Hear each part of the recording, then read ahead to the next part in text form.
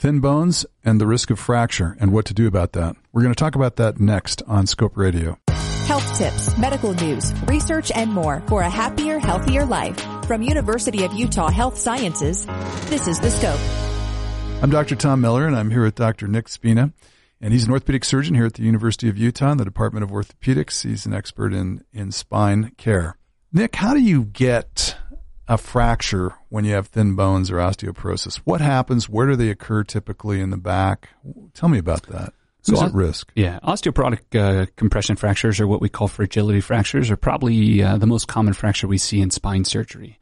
It tends to be on the more elderly side of the population. And at the time when we lose our bone mass. Exactly, at the time when we lose our bone mass. So I like to describe them to people to imagine a soda can or a pop can. And each patient's vertebral body is like a pop can. So it has a hard rim on the top and a hard rim on the bottom, and the center part of the can is relatively empty. As we age and we get osteoporosis, the center of the can becomes even more empty. And so as we stress the top, the can eventually cracks and crushes, where our end plates become closer together or the ends of the can become closer together. And so what happens to precipitate that fracture? My understanding is they could just happen spontaneously if your bone density is so low. Right. Depending on the degree of your osteoporosis or the degree of the strength of your bone, they can happen with just minimal activities such as waking up from sleep, standing, walking. They're commonly precipitated from falls.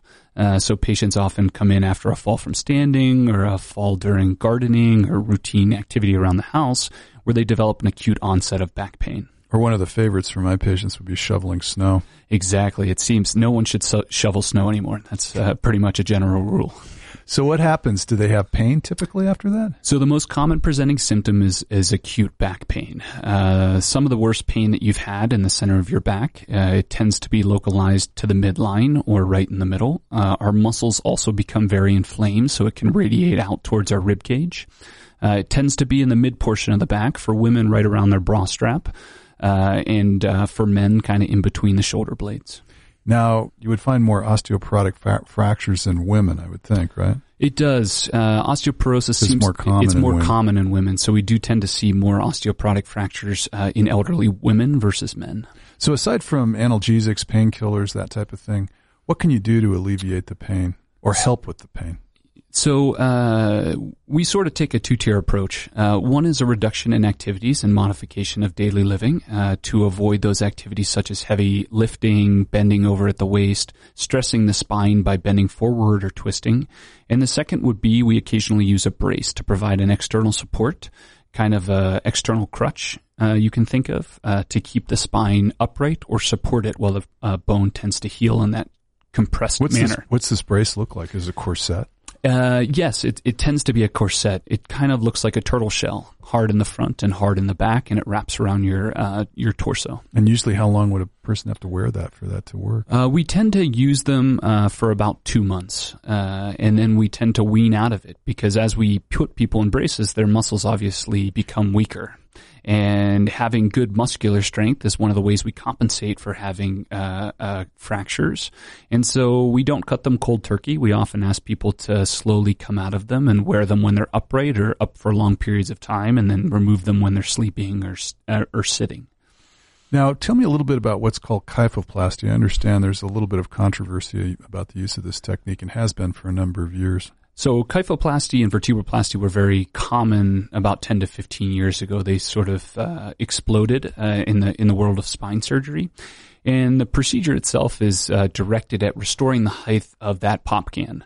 What we do is this maintains height in the patient. So if the concept, I guess, was if you increase the height of the crushed pop can, then the person wouldn't lose height. Exactly. And so we insert a probe from the back of the spine into the front of the vertebral body. And there are 2 different means. One, we use a balloon to try to restore the height of the body. And the second is we just inject a material to try to restore the height. And the bottom line is that we take the empty space in the vertebral body, that space that's crushed down, and we try to stabilize it and, if not restore it, by putting cement in the front of the vertebral body. So what is the controversy surrounding this technique? So there have been a couple large studies that have been done that have looked at patients who have not had vertebroplasty or kyphoplasty and who have, and they haven't shown much of a difference as far as long-term outcomes. So in my practice, we tend to reserve them for those patients with intractable pain after about 6 weeks of non-operative care. So they have some role in alleviating pain if it's not treated with the standard sort of non-interventional means that you just spoke about a few minutes ago. Exactly. In those patients that are refractory, which are very, very few in my practice, tend to see a little bit of benefit from doing a kyphoplasty. But again, we tend to reserve that to those people that fail all the non-operative means, which we start with in the beginning. The other point would be that if a patient has osteoporosis, they should also be treated for that with one of the newer medications. Exactly. I shouldn't say newer. The medications have been around now for 10 years, and there's new medicines coming out all the time. So exactly. One of the biggest risk factors for a vertebral body compression fracture or a fragility fracture is having a previous fracture. So it's our routine practice when we identify these patients to make sure that they have a pipeline of care through either us as treating providers or their primary care physicians to check their bone quality through a DEXA scan and address the degree of osteoporosis. Screening becomes very important in this age group, exactly. Especially women over 65 years of age. Screening is probably the best form of prevention for these fractures that we have. Want the Scope delivered straight to your inbox? Enter your email address at thescoperadio.com and click Sign Me Up for updates of our latest episodes. The Scope Radio is a production of University of Utah Health Sciences.